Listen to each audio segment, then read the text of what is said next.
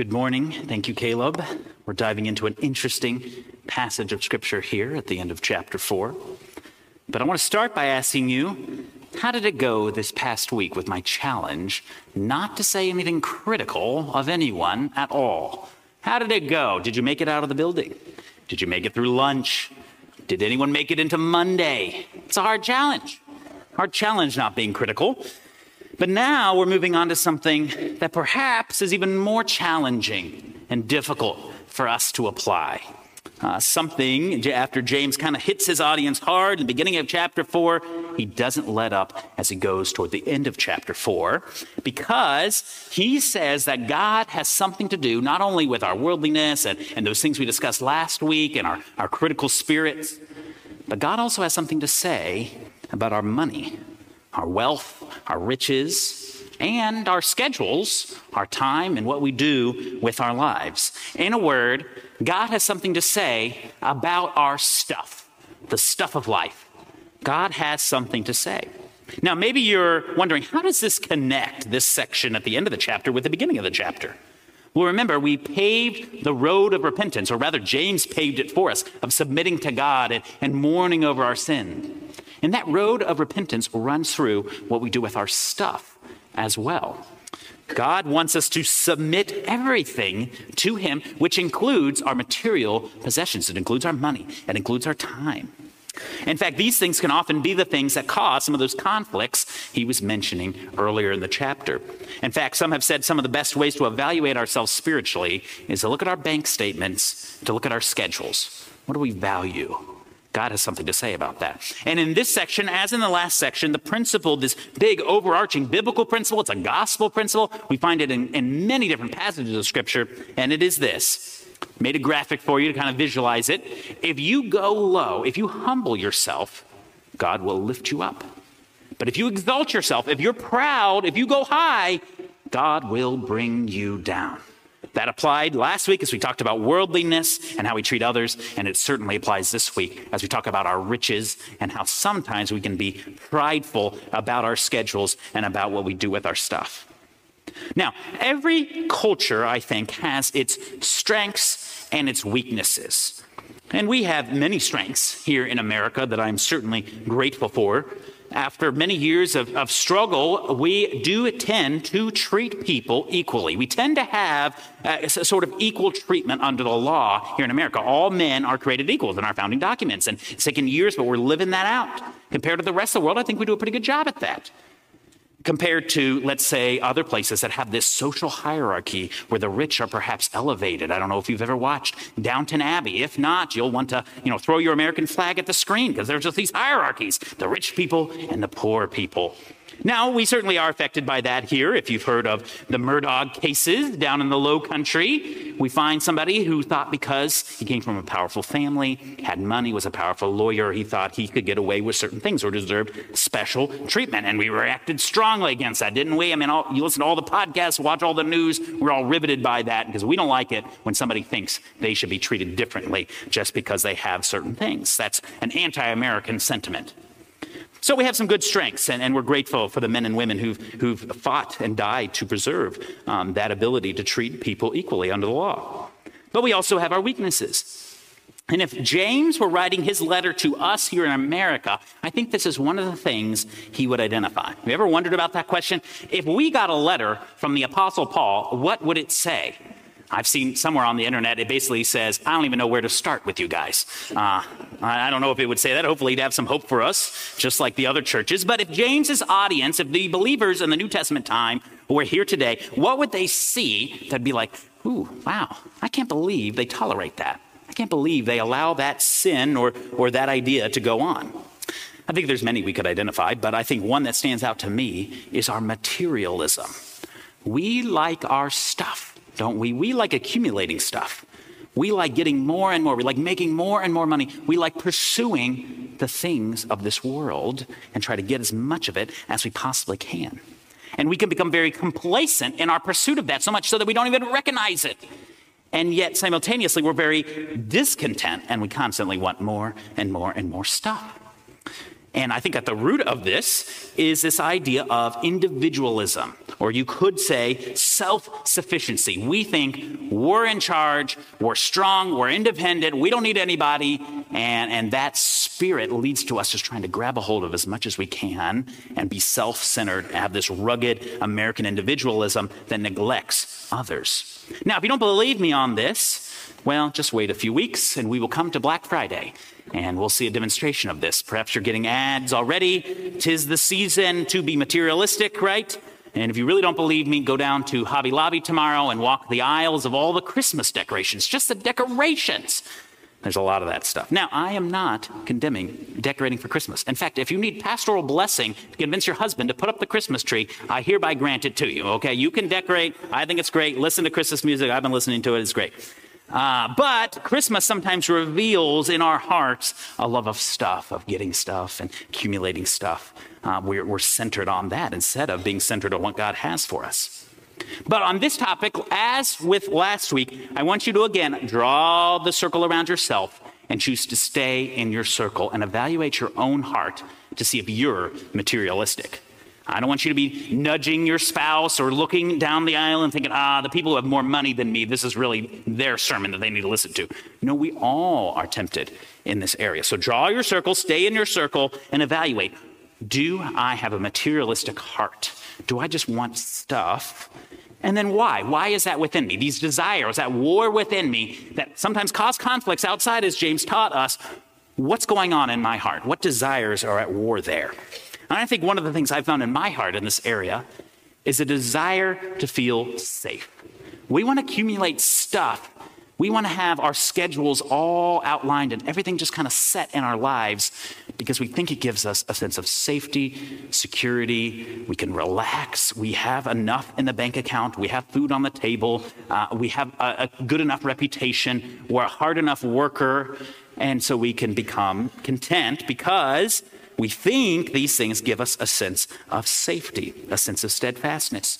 But they cannot do that for us. Maybe for a time we'll feel like that, we got everything set, but they'll ultimately let us down because they are a false god. They are a false idol that cannot give us steadfastness. And at the end of the day, you and I, we are not sovereign over the universe. We are not king. We are not in charge. We are not in control. But we do know one person who is. So, big idea I want you to take away this morning is this. Our shepherd, our good shepherd, he actually makes us safer than being a billionaire. He makes us safer than having all the money in the world. He brings us more security, more steadfastness than anything money or schedule or profit can bring to us. We need to do some Bible math here. Stuff does not equal safety, no matter how much we get. Our sovereign God gives us safety and security, and we can rest in him. We can find safety in the good shepherd, not in our stuff.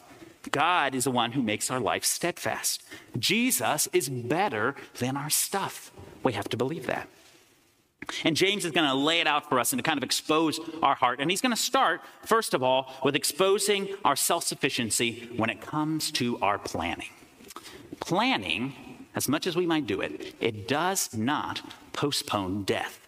Look back at chapter 4, verse 13 through 17 to the end of the chapter. Planning does not postpone death. I don't know if you guys are planners. I like to plan things out, got everything squared away in your mind. I got everything down to a T. But no matter how much we do that, even if we have a plan B, C, D, E, no matter how much we plan, it cannot postpone death. It cannot stop time. Now, perhaps reading these verses, some questions came to your mind. The first one being, wait a second, is James saying that God doesn't want us to make any plans at all? Are we just not supposed to plan? Are we just supposed to live life with zero plans? No, that's not what he's saying. He actually says, make your plans, but insert these words, hey, we will live, we will do this or that, if the Lord wills. If the Lord wills. So plan, but don't plan as if God doesn't exist. Don't make your plans as a functional atheist. Don't live your life without thinking about what God wants you to do with your week. I find myself doing this all the time. You get up, you get going, even doing ministry stuff, and you never stop to think, wait a second, did I ask God for help? Did I ask him what he'd have me do today? Or did I just go about my day planning everything out how I wanted it to be. Jesus talks about this guy in a parable in Luke chapter 12, and he had everything planned out. Man, he was getting so much stuff. He started building all these barns, and he said, man, I got everything squared away. So soul, take your rest, relax, take it easy. Everything is squared away. And God told him, you fool, today you will die. And then what will happen to all that stuff, all the stuff you had planned out? You had it all planned except for one thing. You did not plan for your death. And yet that is what happened. Do not be rich in material things without being rich toward God, Jesus tells us. So God is against planning without contributing him into those plans, without thinking of God. But then James himself asks a question here that perhaps you too have. What is your life? James asks. What is life about? If we shouldn't be planning as if atheists, what is life about? The people he's writing to, they thought they were superheroes. They thought they had it all squared away. Nobody could hurt them. Nobody could stop them. Everything was under control. But James says, what is your life? It's actually a what? What does he say their life is? It's a mist that's here today and gone tomorrow. It's a beautiful picture for us that we can really wrap our heads around. Beautiful but sad. Think about your coffee cup in the morning. You take the lid off, or you pour it into a mug, and the steam rises, and then eventually it goes away. That is our life. Or picture a lake. In the early morning, there's fog on the lake, but then as the sun rises, it drifts away. Or picture your breath on a cold morning like we've had this past week. You're out there, you breathe, there's the breath, and then quickly it disappears. James says that is your life. And this reminds us of the book of Ecclesiastes. You remember the book of Ecclesiastes that we went through back in 2018? It was written by King Solomon as he looked back on his life. He had all the riches, he had all the wisdom, he had all the plans, he had all the success, and yet he said it was all vanity. Vanity of vanities. All is vanity, or we could say all is steam, vapor, mist. It's nothing. It does not last. There's nothing new under the sun. He says life is like chasing the wind. We run, we try to grab the wind, but we can't ever get it. It's futile. It's empty. The days are long, but the years are short, as any of us know with kids. Time flies, whether you're having fun or not. It just moves on and on and on, and it seems empty. It seems to be just mist. And even the unsaved world recognizes this. I mean, how many movies, how many shows, how many works of literature could be summarized with this? Death comes for us all. Death is coming. How many shows and movies are about avoiding death? I mean, think about how many movies or shows are about time travel, or if somehow a character gets killed off and then they come back to life. Our culture is obsessed with this idea of death and avoiding it. We're reversing it. How can we avoid this terrible thing that's coming on us? But I hate to tell you, there is no time travel machine. I hope you don't have your hopes set on that. There is no time travel machine. Time instead marches on for all of us. The road goes ever on. Kids grow up and they move out.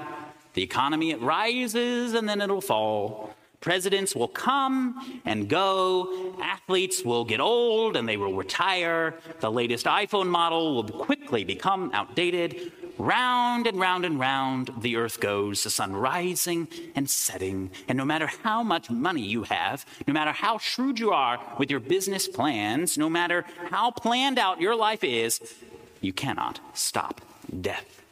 You cannot stop time. It goes on.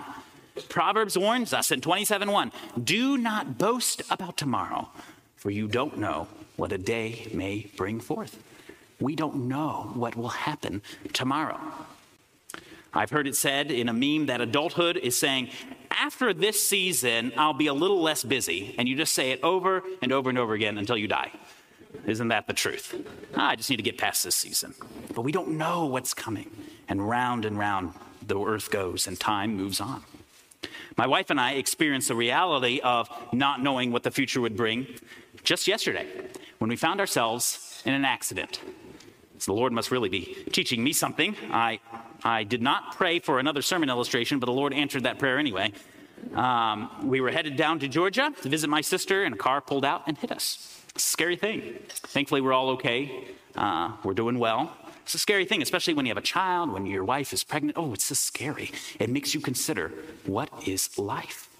I didn't know this would happen. I didn't plan for this to happen. In fact, perhaps the Lord is teaching me a lesson because I thought, on this car ride, I can get quite a bit done. I could work on my sermon. I could listen to this. I could talk to Carissa about this. I got it all planned out.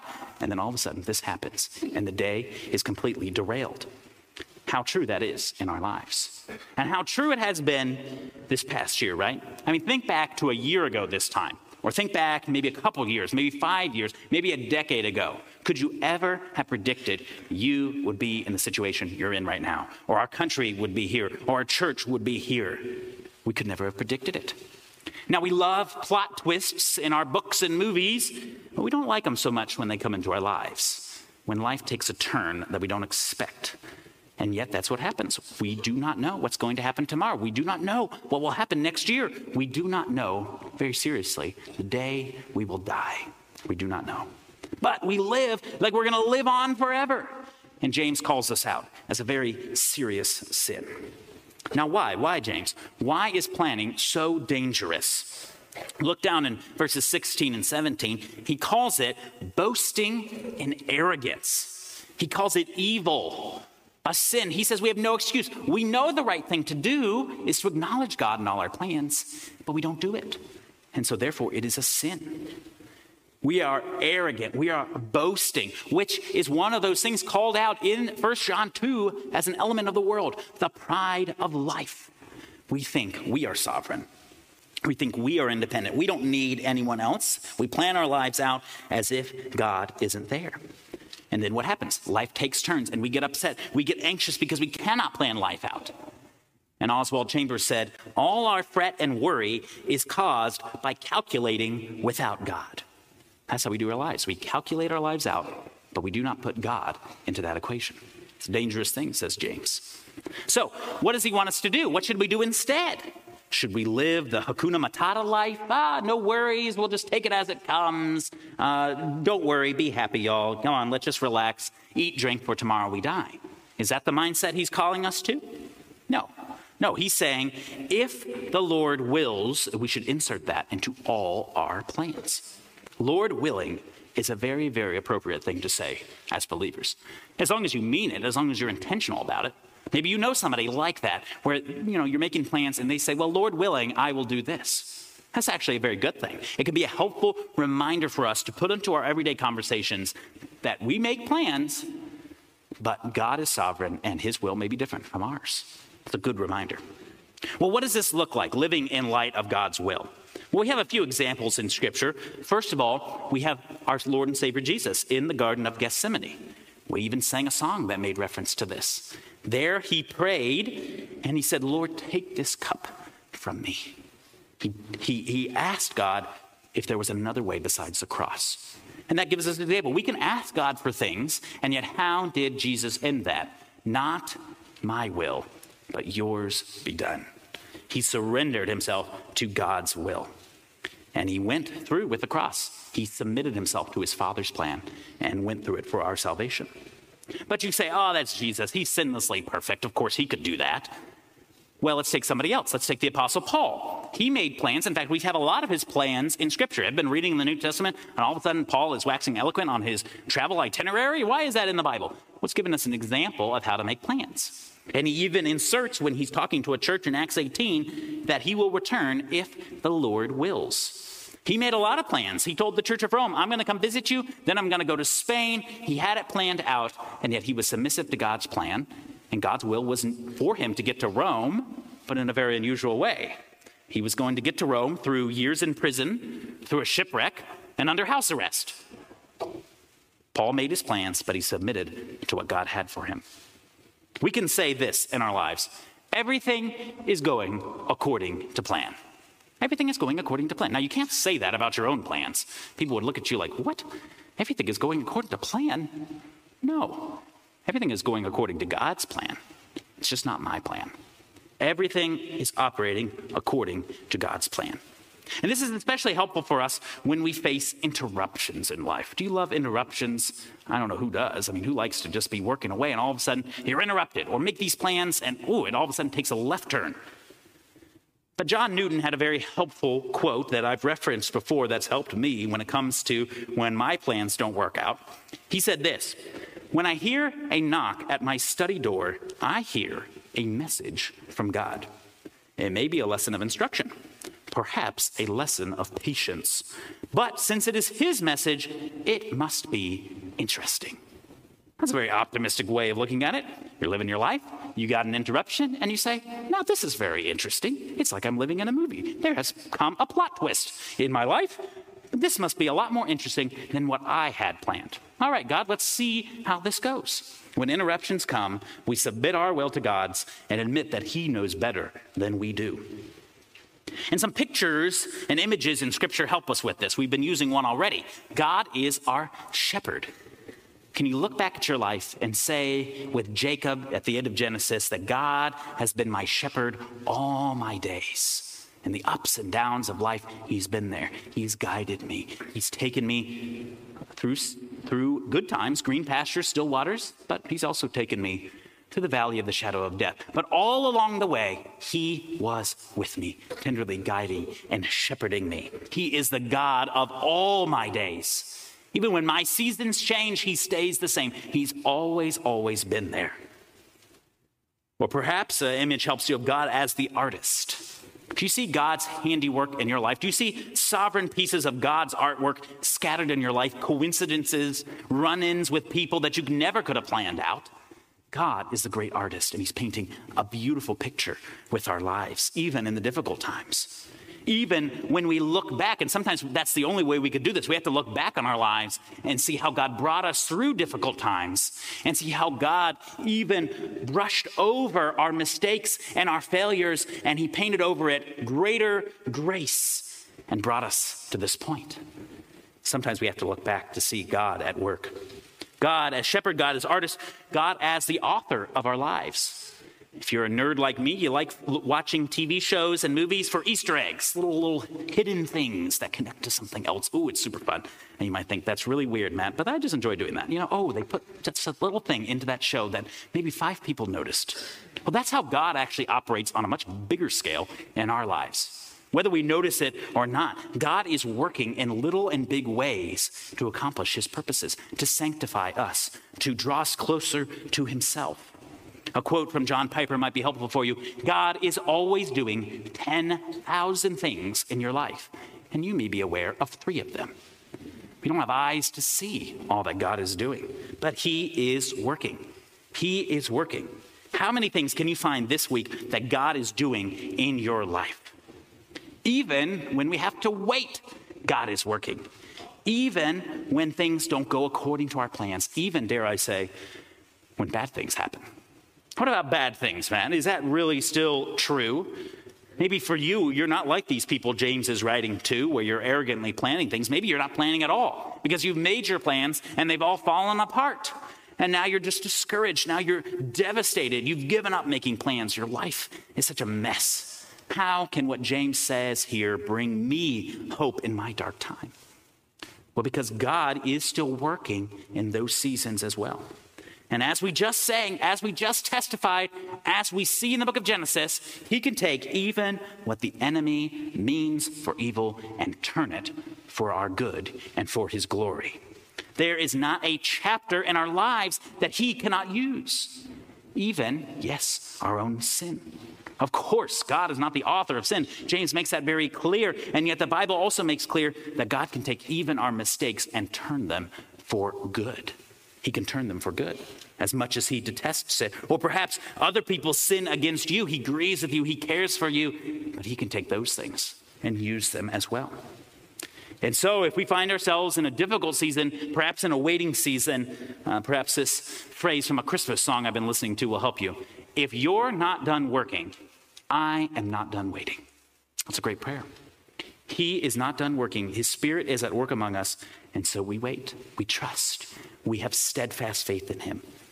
Now, I know this might sound trite or confusing to many of you. I know this has been a difficult year, has it not? It's been a challenging year for many of us.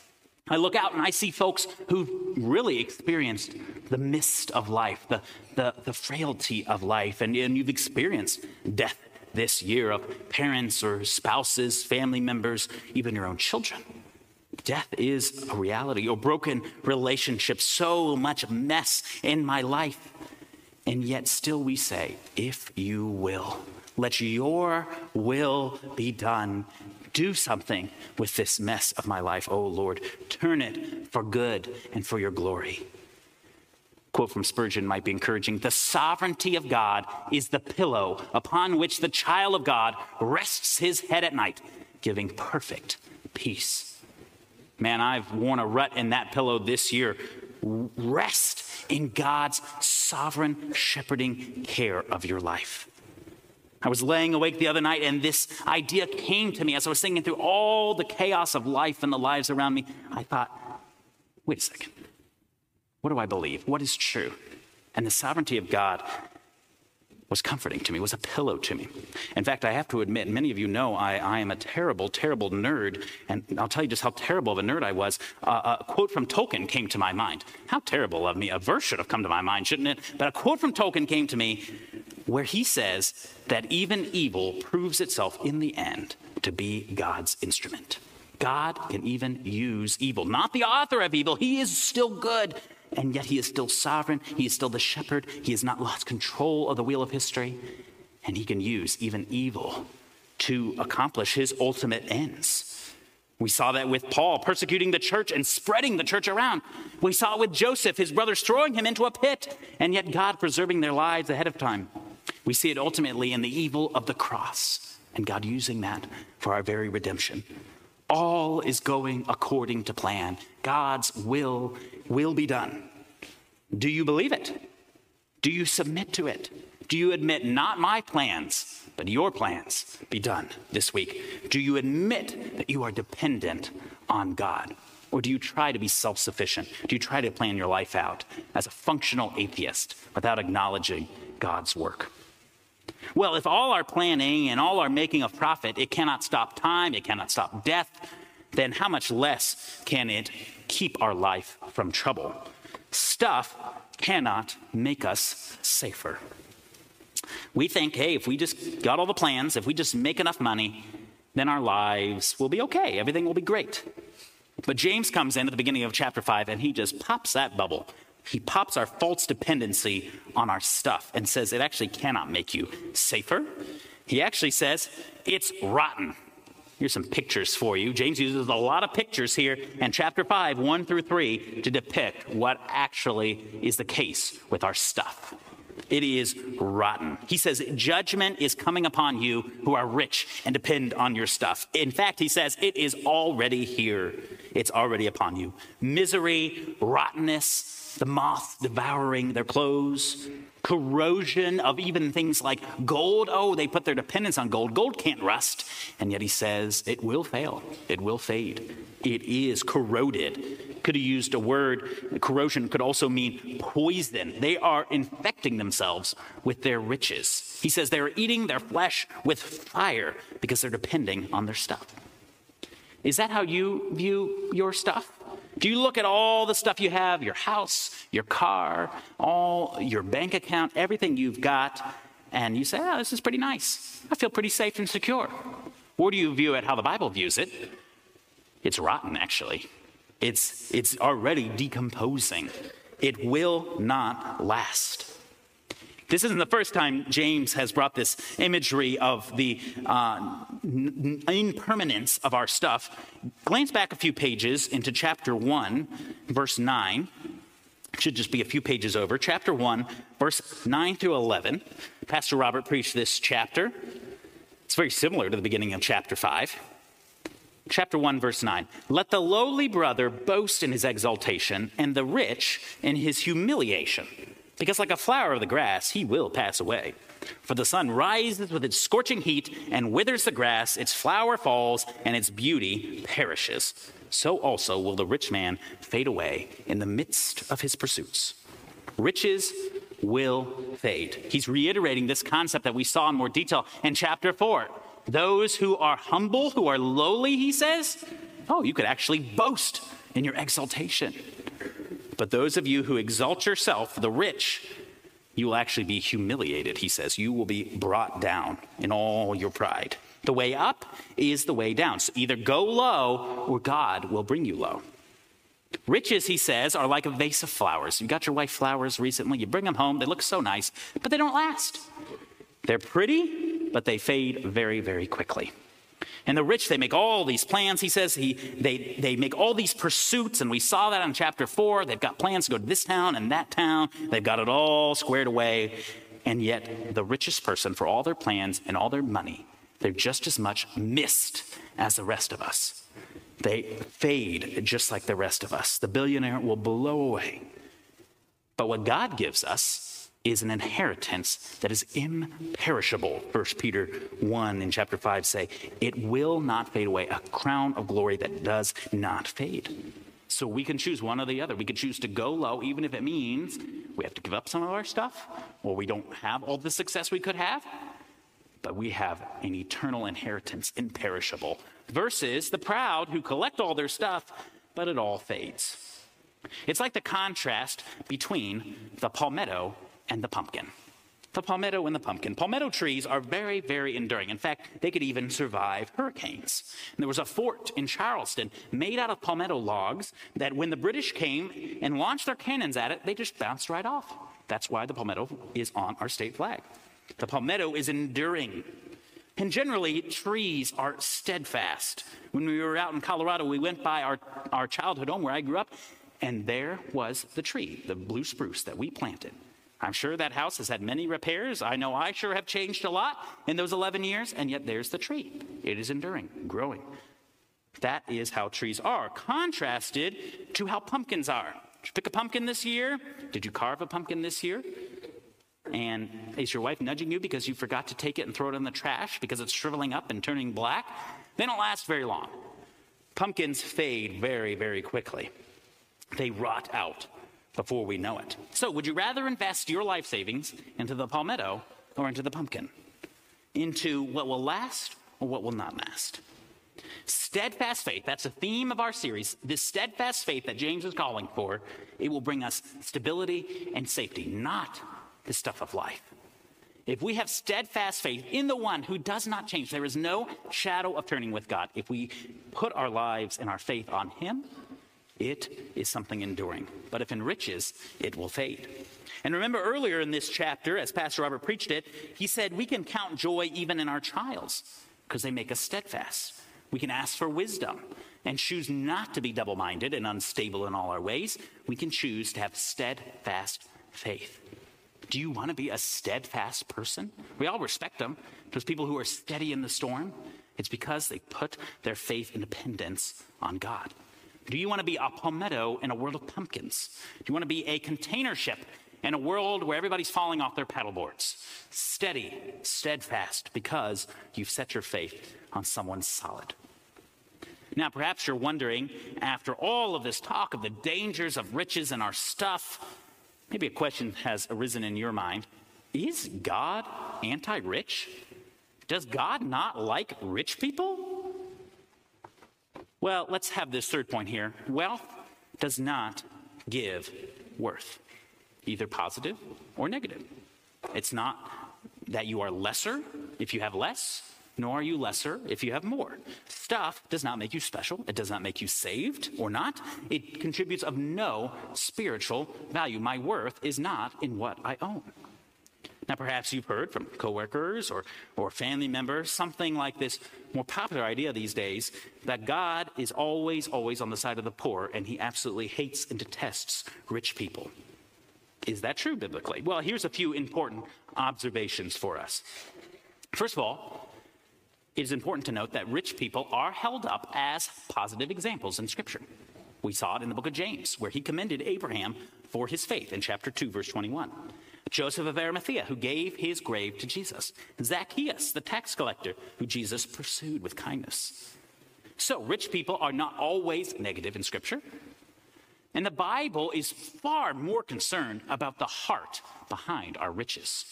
In fact, in 1 Timothy 6, verse 10, you probably know this, it says, money is the root of all evil, right?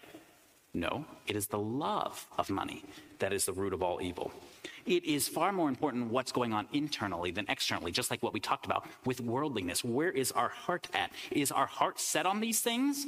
Paul tells Timothy to instruct the rich not to set their hope on these uncertain riches, but on God. He doesn't tell them to not be rich. He tells them to evaluate their hearts and where they're depending. But there is a general biblical principle that riches can keep someone from God. Remember the story of Jesus with the rich young ruler? He had compassion on him. And yet, the rich young ruler turned away. He turned away from Jesus because he couldn't part with his riches. And Jesus said it is easier for a camel to go through the eye of a needle than for rich people to come to him. And the disciples are amazed. And he says, well, what is impossible with man is possible with God. There's a general biblical principle that riches can choke out the word. And Jesus blesses the poor and calls woe on the rich in Luke chapter 6. So, riches can be a hindrance to coming to Christ. Not only that, but rich people, generally, a general biblical observation, rich people can oppress God's people. And that's what we see here in verses 4 through 6 of chapter 5. James condemns these people. Look back at verse 4. He says, you have kept the wages. You have not paid these laborers, and you kept it back by fraud. He calls them out. They didn't pay them. In fact, he even says they murdered the righteous person. They condemned them, likely in a court setting. They got them arrested and taken out of the picture. And the righteous, in contrast to it, verse 6, he does not resist you. They followed Jesus' Sermon on the Mount. They turned the other cheek. Now, the righteous may not resist you, he says, but God resists the proud, we saw in chapter 4. God resists them. In fact, he says, the cries of these oppressed people have reached the ears, verse 4, of the Lord of hosts. The God of angel armies hears them, even when none of the rest of the world hears these people who are crying out to God. And God will do something about it, and he calls judgment on these people. And then finally, the church is typically not made up. The church is typically made up of the lowly, not the rich and famous people of the world. And I think this is a general observation. I hope you're not terribly offended by it. I hope the church of Corinth wasn't offended by it when Paul in 1 Corinthians 1 said, you know what, guys? Not many of you were wise, powerful. Not many of you were of noble birth. Instead, God chose what is foolish and weak, what is insignificant and despised in the world. Generally, that's who comprises the church. Now you say, can a rich person be a believer? Well, of course, it's all by faith. But the majority of believers, both in James' day and in our day today, are not who the world would consider the cool, the elite, the powerful. God chooses the weak things to confound the strong, the foolish things to confound the wise. And we often get caught up thinking about, oh, I wonder if that celebrity is really a believer, or that athlete, or that politician, which of course we want them to be saved, but we don't need celebrities to become Christians to validate our faith, because we believe in the one who already has all power and will set all things right. We don't need to be cool or acceptable and have these people on our side. God chooses the poor, James says, to make them rich in faith. Chapter 2, verse 5. He takes beggars and turns them into royalty. Christ became poor to make us the poor rich, 2 Corinthians 8:9. And so we should be thankful that God chose people like us. Because quite frankly, we're all a little weird, a little odd, a little on the outside. We are the outcasts, the lowly. In fact, turn to your neighbor and say, you're weird. Go ahead. Now turn to your other neighbor and say, I'm weird. All right, we did it. We admitted it. We admitted we are the lowly. We are the unlikely candidates. No matter what your status is, God chooses the unlikely. Martin Luther's last words were, we are beggars. This is true. And that should be our attitude. We're just beggars in the presence of a king, as Matthew West sings. We wish we could bring so much more.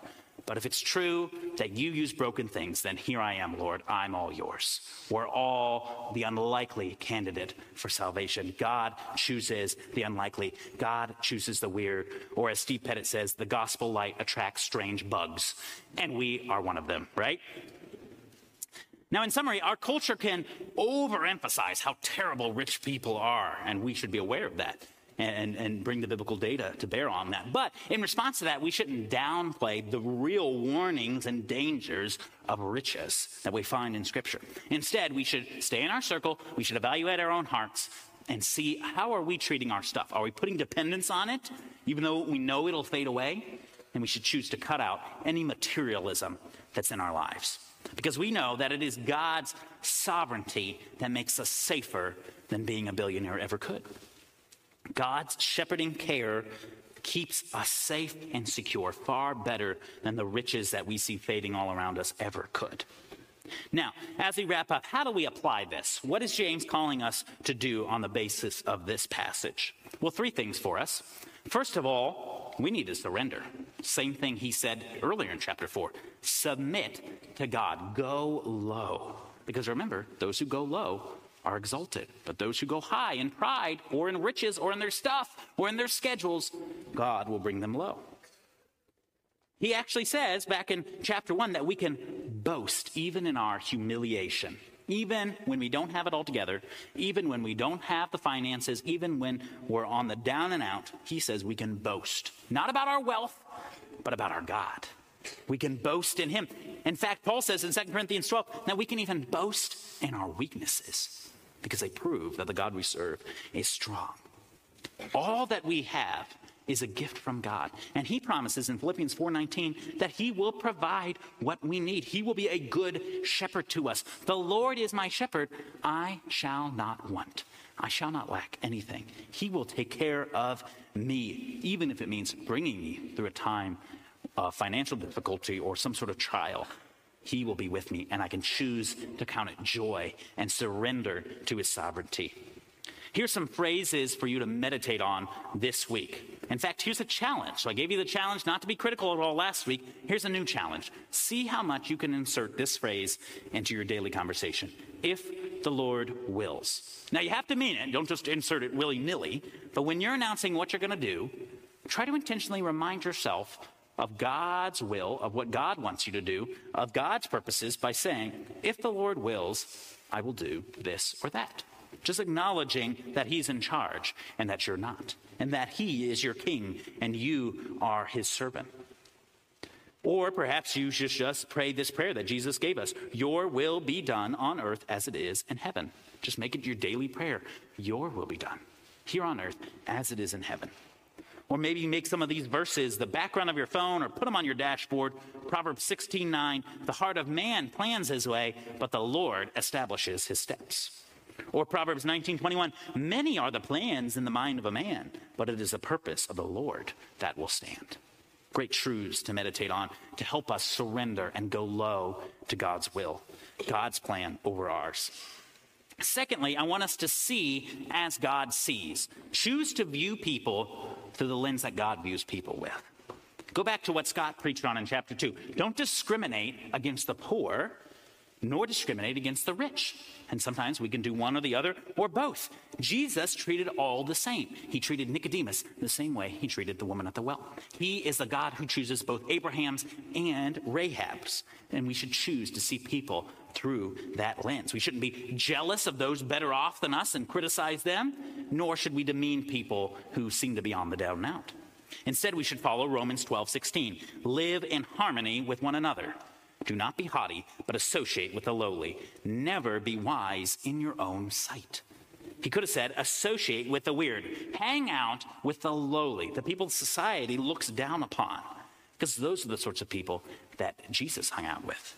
Are we turning up our nose at the sort of people Jesus pursued? Are we turning up our nose at the kind of people that we actually are? Because we're all weird, we're all lowly, and yet God saved us? See as God sees. And then finally, share your wealth with others who are in need. To whom much is given, much is required. In Luke 12.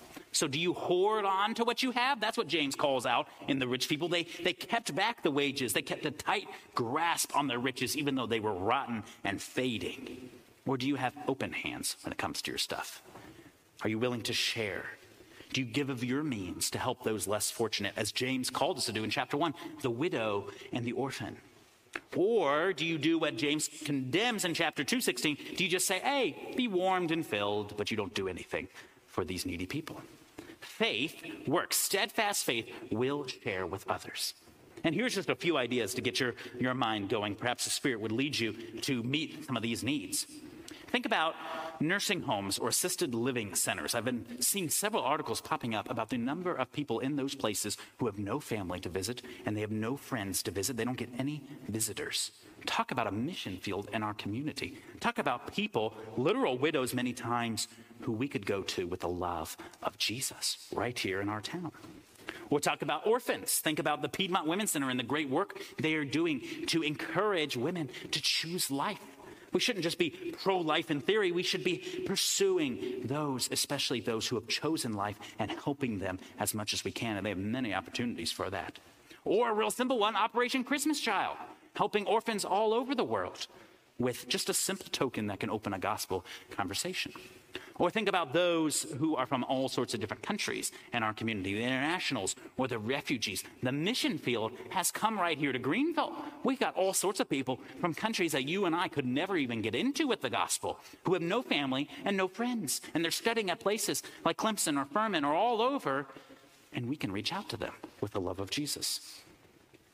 You know, it's a sad truth that we often have plenty of people to help with discipleship opportunities in the church, but we often seem to be struggling with those ministries that require us to reach outside. It always seems that we don't have enough people in areas among maybe the least of these. Good News Club, the basketball ministry, the net teams that go out and hand out information on our church. It seems we never have enough people. Can we be so complacent in ourselves that we all enjoy growing together, but we don't share with those outside? It's so much so that we've had to neglect opportunities that maybe present themselves for us to take extra steps of reaching out because we just don't have enough volunteers. That should not be the case. We should be people who share of what we have, much or little, with those who are in need. We should be evangelistic, not just waiting on the new lead pastor to come to make us evangelistic. We should be doing the work right now to prepare our hearts to share with those in need. Well, I want to end with some hope for us, not just end on a guilt trip here, because without this, we would never be compelled to share and to reach out. We should not park ourselves in an Ecclesiastes life. We should not park ourselves in just thinking, time goes on and death is coming, and just kind of park there. That book was given to us to show us what life looks like when we pursue other things other than God. But now a greater than Solomon has come, Jesus Christ. And yes, it's true what Solomon said. Death does come for all. And yet we believe in a Savior who conquered death. A Savior who became mist like us and suffered death just as each of us will, and yet did not stay dead, triumphed over death, resurrected, and one day will do the same for us.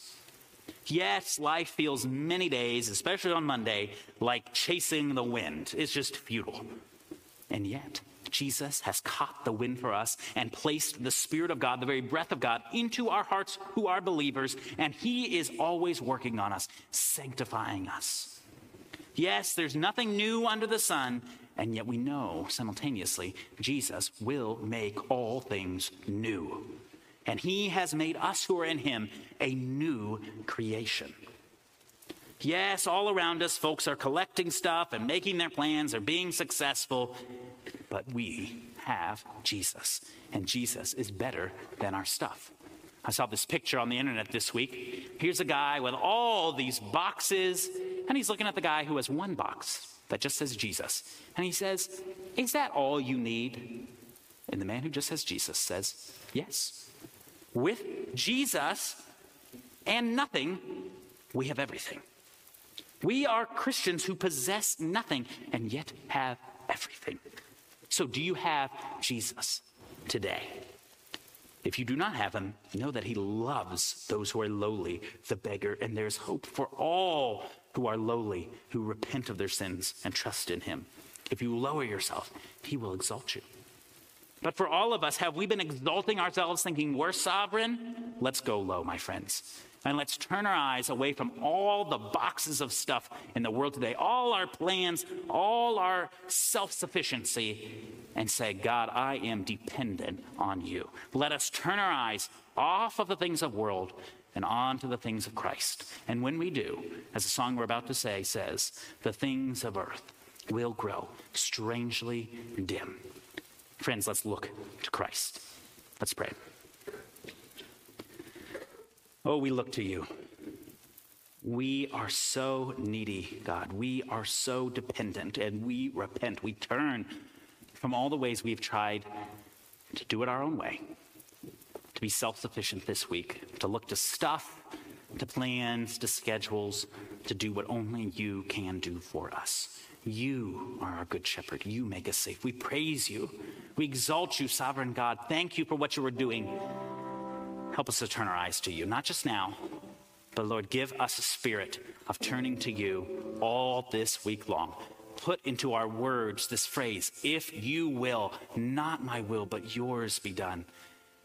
So, Spirit, remind us of that day after day when we're so prone to get busy and distracted. Keep us centered on you. Keep our eyes on you. We pray this in Jesus' name.